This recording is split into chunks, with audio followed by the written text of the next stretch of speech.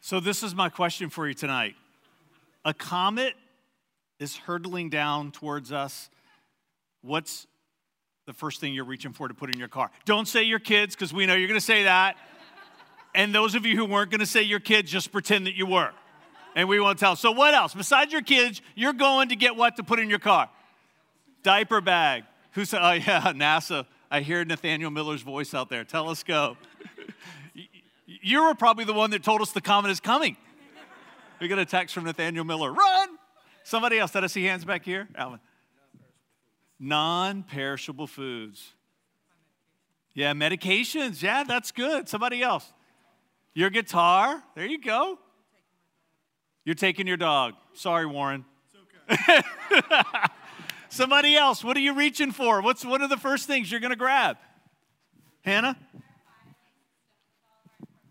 All your important paperwork. There you go. Yeah. Somebody else. What's somebody else? Photo album. Right. Photo. I'm surprised that one didn't come up soon. Like wedding photos, photo albums.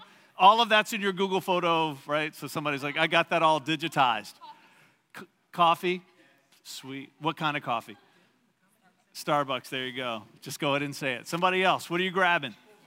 Anybody grabbing something? How about some youth over here? A PS4 or something? I don't know. Maybe? No? There's not going to be an electricity, so it doesn't matter. You're grabbing some Justin Timberlake? No? Okay. Just making sure. Anybody else? Somebody else. What are you grabbing? Kim. Yeah, phone and phone charger. There you go. I'm showing you that tonight because as a church, if we're not careful, we can find ourselves reaching for so many things that we don't reach for the most important things. Right? That metaphor of that car is a powerful metaphor for life, but it's also a powerful metaphor for us as a congregation. As we're moving into 2018 and beyond, we've been asking this question, God, what are the things that you want us to reach for first to make sure they're part of this church? Father, as we dig into this message and as we move forward into 2018, even especially this month of February, as we're talking about missions and what we do overseas and faith promise and missions trips, God, I pray that you would find us faithful, that we're reaching for the things that you want to see in our hands, that you want to be a part of this church. Come on, in Jesus' name, and everybody said, amen. Hey, before I move forward, a couple of quick things. One is, Pastor Justin was up there in the video announcements, and we had over 20 sponsorships that we wanted to get rid of between two campuses, and all of them were taken but two. How great is that? Come on, all but two. So this young man is the last one that's here in Newport News, so I'm expecting one of you to take this home with you. Come on.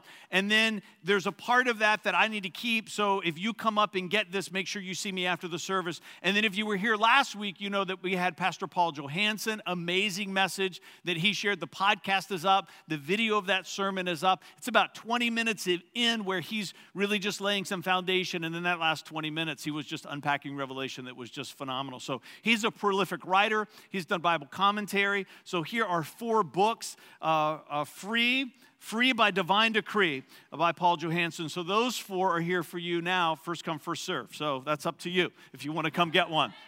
So we applaud courage here at City Life. There's 2 more. There's 2 more. All right, 1. There you go. Well done, people. Well done. Nice. Come on. Empty altar, which is not usually what you're praying for, but it is tonight.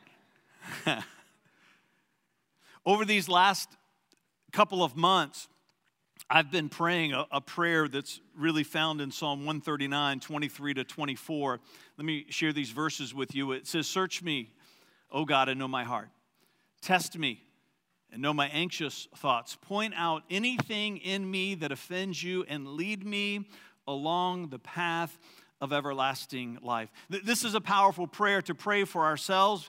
It's also a powerful prayer for us to pray as leaders of this church, that we want to come before God all throughout the journey that he's given to us here with City Life and say, search me, God. Sir, what are the things that are a part of City Life that maybe aren't supposed to be a part? Maybe things that are a distraction, and maybe what are some things that are missing that need to come to the forefront? of who we are. We want to have a sense of standing with God at the back of that vehicle and saying to Him, what do you want to be in here? And I'm excited tonight for this welcome weekend that I'm going to be sharing 3 things with you. They're not necessarily new to us as a church, but they're going to find a new focus here in this year and in the years to come. Welcome weekends are what we do, as Pastor David was talking a little bit about them. They're designed not just for new people to learn a little bit more about who we are, but they're also designed for people who have been here, for you to get excited again about our vision and what are some things that God has called us to. And then I'm going to be talking at the end of this message what Discover City Life, that's going to be retooled for next Saturday night. So we're excited to what that's going to look like. So somebody say encountering.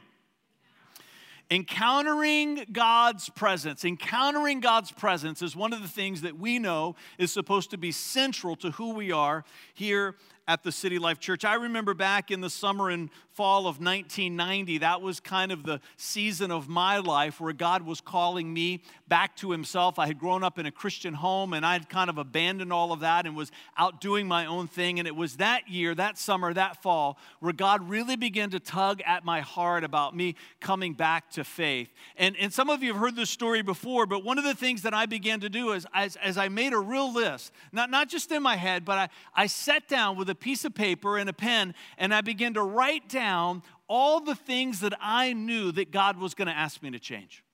That there were things in my life that I knew shouldn't be there. There were things in my life that I knew that were inconsistent with faith in Christ and being a devoted follower of Christ. And as I made that list, I started crossing off the things that I thought that I could do without.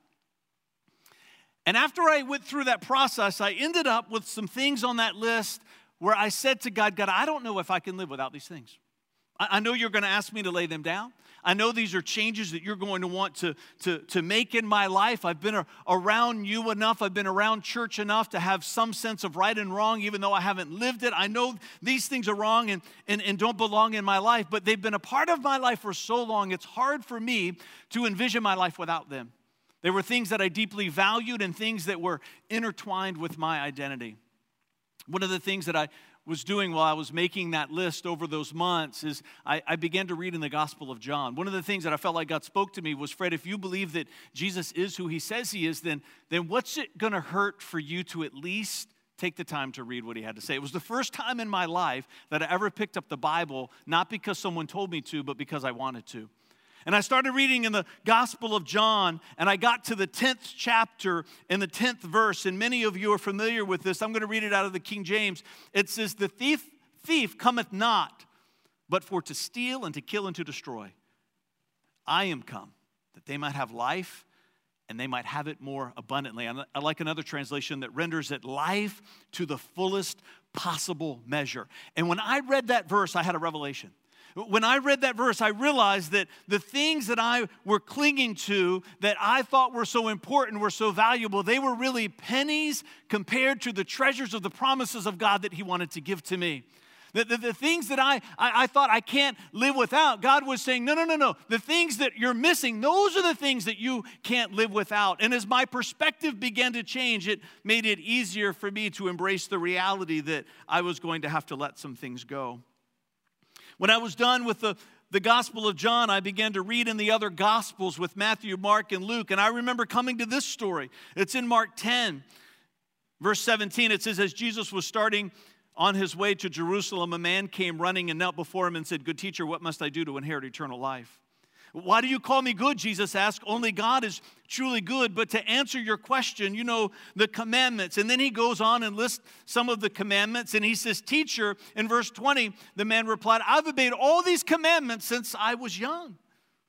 And looking at the man, Jesus felt genuine love for him. "There is still one thing that you haven't done," He told him. "Go and sell your possessions. Go and sell your possessions and give the money to the poor, and you will have treasure in heaven. Then come and follow me." Verse 22, at this the man's face fell. He went away sad, for he had many possessions. Now listen to what Jesus says in verse 23. Jesus looked around and said to His disciples, "How hard it is for the rich to enter the kingdom of God." This amazed them, but Jesus said again to children, "It is very hard to enter the kingdom. It's very hard to enter the kingdom of God. In fact, it's easier for a camel to go through the eye of a needle than for a rich person to enter the kingdom of God. Verse 26, the disciples were astounded. Then who in the world can be saved? And Jesus looked at them and said, humanly speaking, it is impossible, but not with God. Everything is possible with him. This story of the rich young ruler that many of us are familiar with, all the attention is on the exchange of go and sell, and he goes away. But really the power of the story comes here in verse 27, where Jesus says, humanly speaking, it's impossible, but not with God. Everything is possible with him. Meaning that all of us come to God for the first time just like this young man did. Not because we're all wealthy with material things, but because we come to him valuing things that are important to us, and we can't imagine our life without them. It's a fill in the blank. For him, it was material wealth. For all of us, it's something else. And all of us come that way. Hard for us to imagine life without whatever it is on your list. And if it's just going to be based on your ability to lay it down, you'll never do it. But God says, when you have an encounter with me, when you experience my presence, when I reveal my glory to you, you're going to see those things for what they are. They're pennies compared to the riches of the promises that he longs to give to us.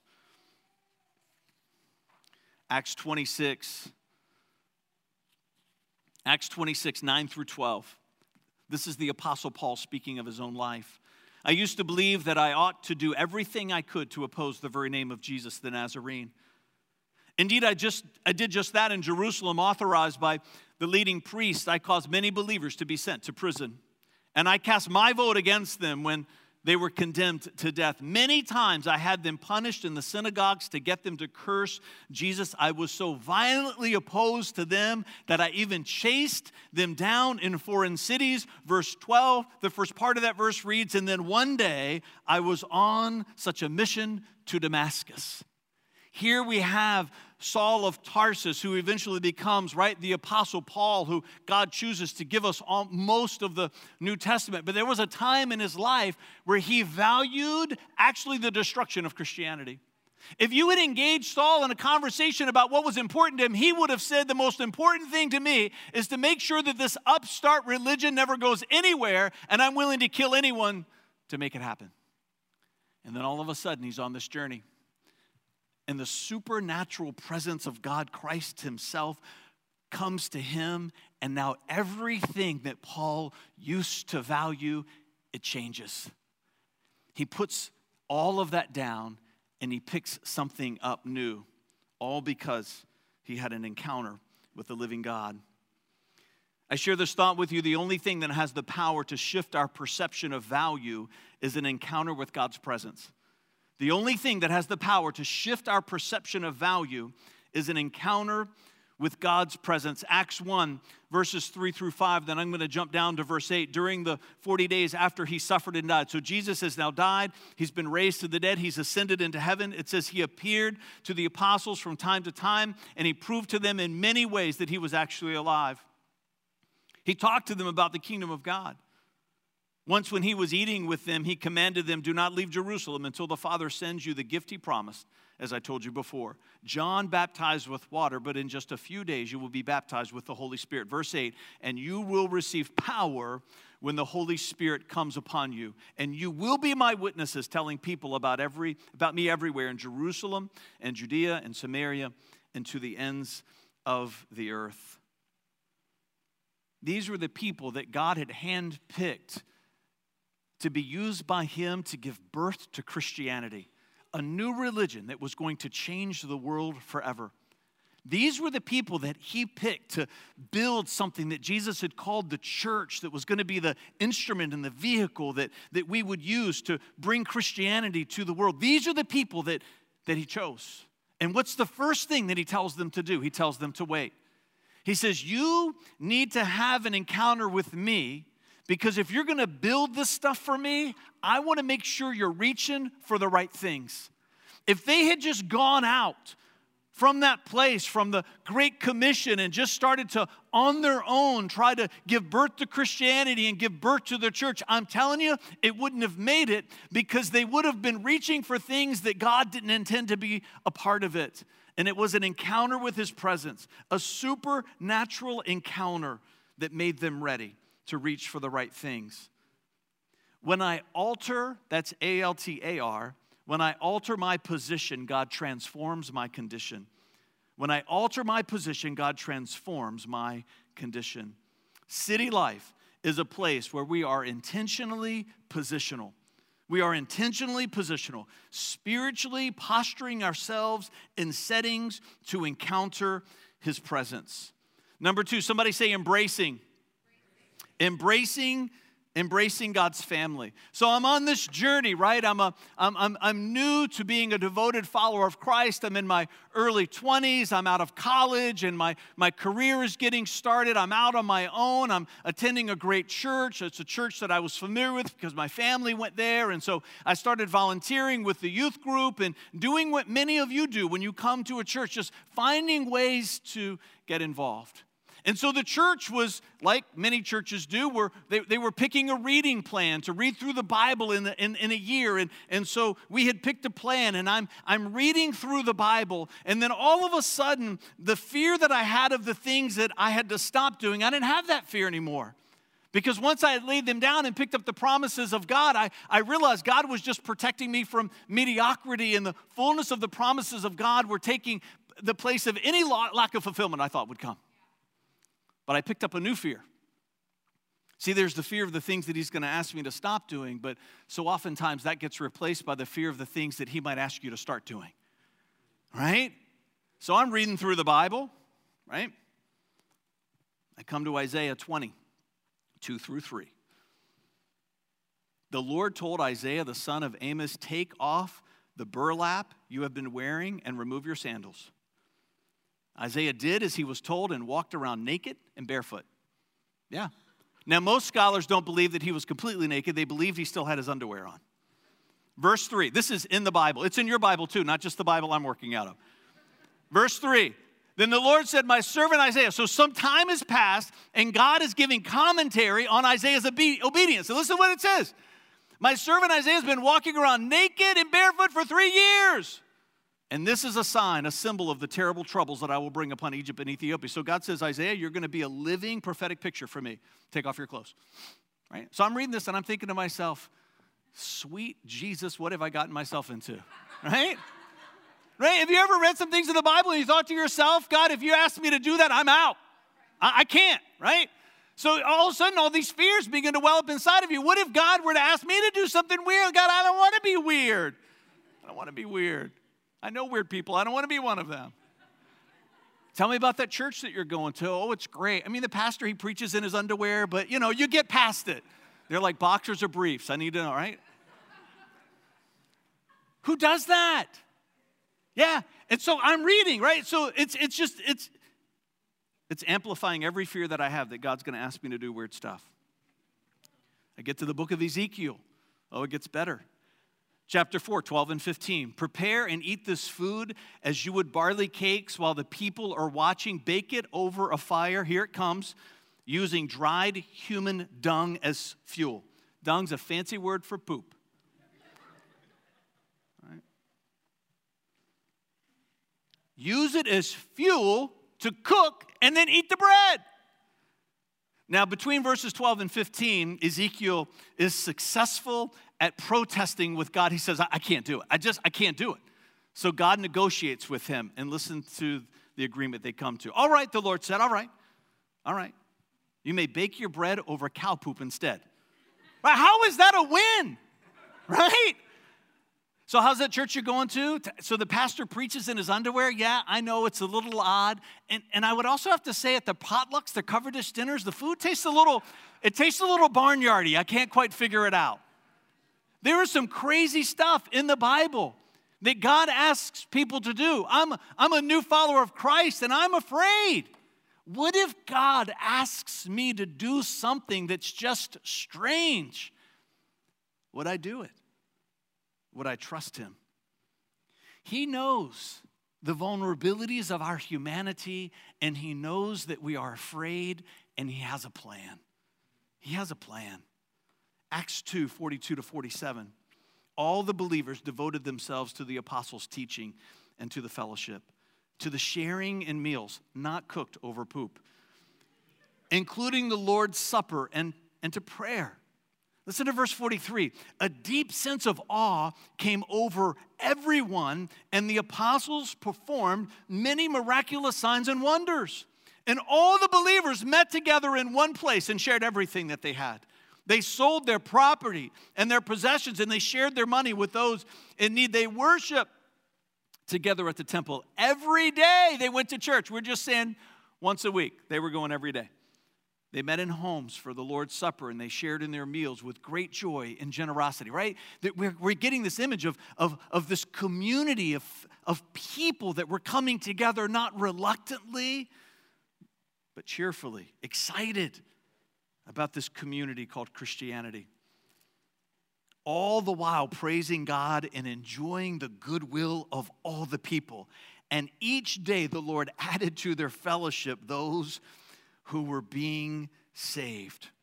When a church is intentionally positional, it will become lovingly relational. In Acts 1, we see that they waited. They waited for this encounter. They waited for the presence of God. And what we see that comes out of that is a community of faith. That when you are intentionally positional, you will become lovingly relational. That's what we see from Acts 1 to Acts 2. It's not just history, it's teaching. In the story of the narrative, God's presence always leads us into community with one another. We begin to learn about God's heart from others who have been in his presence. Back in 1991, my fears dissipated because I was in a local church with people who had spent years encountering God's presence. People who had spent years embracing God's family, and now they were embracing me. And they began to teach me that God always has my best interest at heart. They began to teach me that he's a perfect father and that I could trust him. Listen to this, and that every yes and every no were always for my good. Every yes and every no were always for my good. It's one of the reasons why the goodness of God is a central part of the message of here at City Life. It's why Psalm 27:13 is a cornerstone verse for us. I would have lost heart if I had not believed that I would see the goodness of the Lord in the land of the living. Is that we know many of you are coming here and you're new to your faith, or maybe you're not new to your faith, but you're returning to your faith like me, and you've got your own fears. Maybe you're dealing with the fears of the things that you've got to put down, or maybe you're like me, and in your journey you're beginning to deal with the things that you've got to pick up. Whether it's putting down or picking up, we want you to know that you can trust God. He's in it for your dignity too. He doesn't want to rob you of your dignity. He knows if you're Isaiah or if you're Ezekiel and you can do some things like that. And if you're not, guess what? He's not going to ask you to do it. He's a perfect, loving Father. His yes and his no is always with my best interest at heart.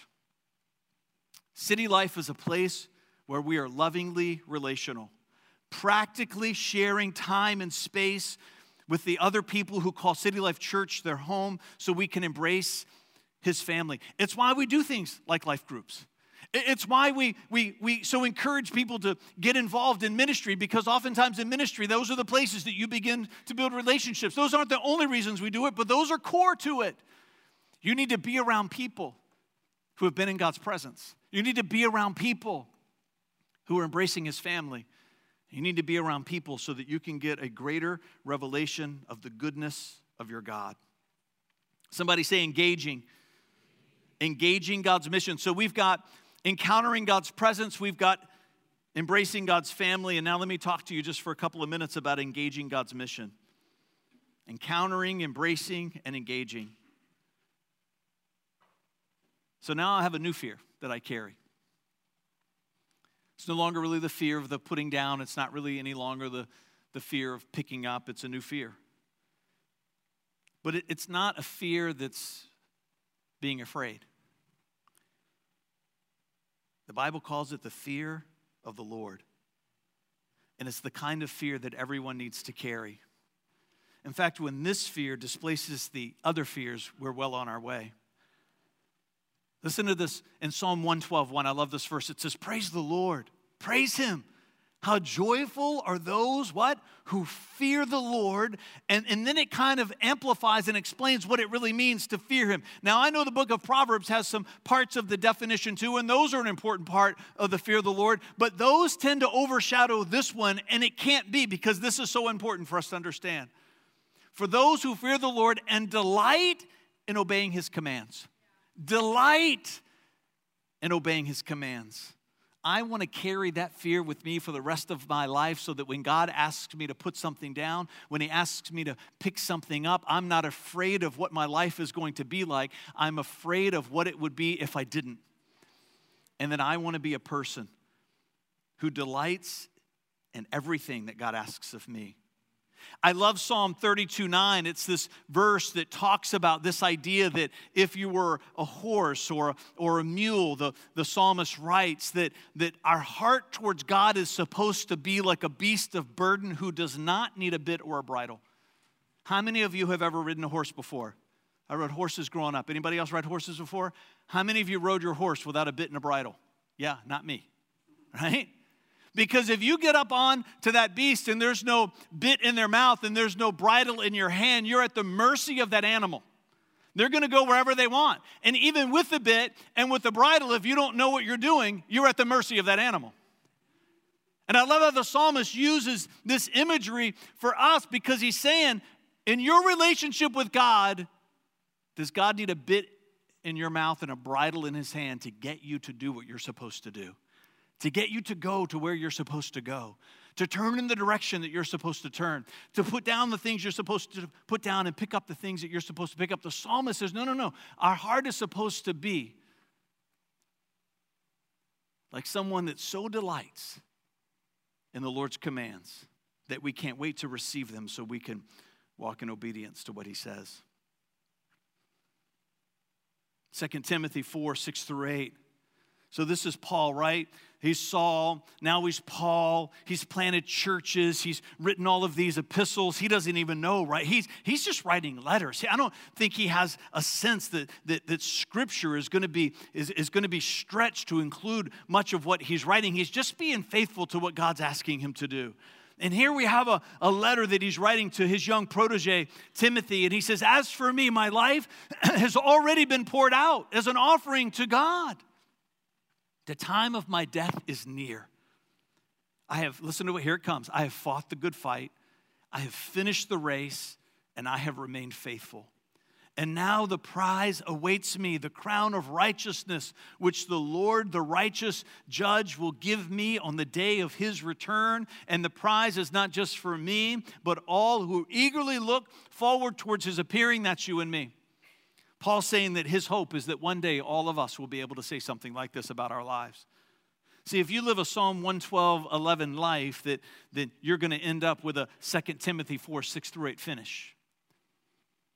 Without a bit, without a bridle, the fear of the Lord, delighting and obeying in his commands, that we'll be able to look back when we're at the end and say, I fought a good fight, I finished the race.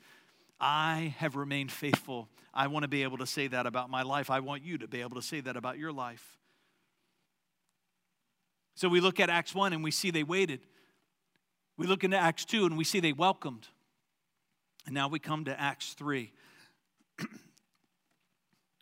The first verse. Listen to how it reads. Peter and John went to the temple one afternoon to take part in the 3:00 prayer service. The first 4 words of Acts chapter 3 is that Peter and John, they went. They went. Because when a church is intentionally positional, it will become lovingly relational.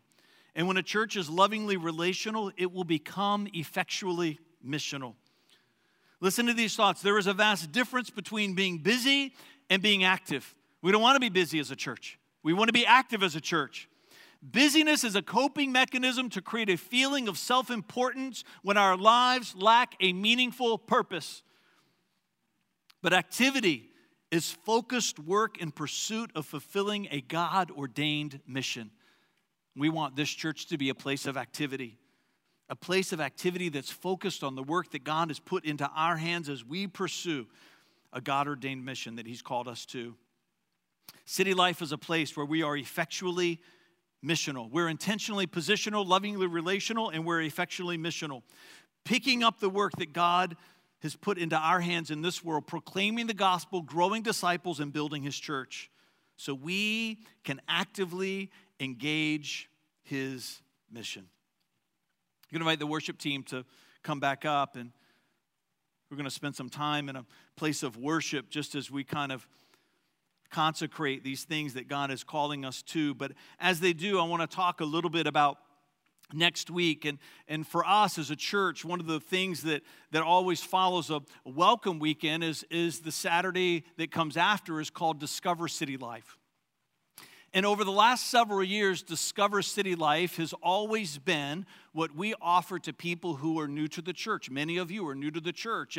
And so after a welcome weekend, when we talk a little bit about who we are, the following Saturday when you come, you have an opportunity to go to a session that Vanessa teaches that just gets a little bit deeper into who we are. You get a packet that might answer some of your questions. You get to ask some questions. We have leaders that are in there so that you can begin to get to know them and you can begin to get to know one another. And then what's typically happened on those welcome weekends is that everybody else stays in here. And then we continue on with a message just like we did tonight. But next week and going forward for this year, we're going to do something different. Discover City Life after our welcome weekend, everybody's going to go to one of 3 sessions.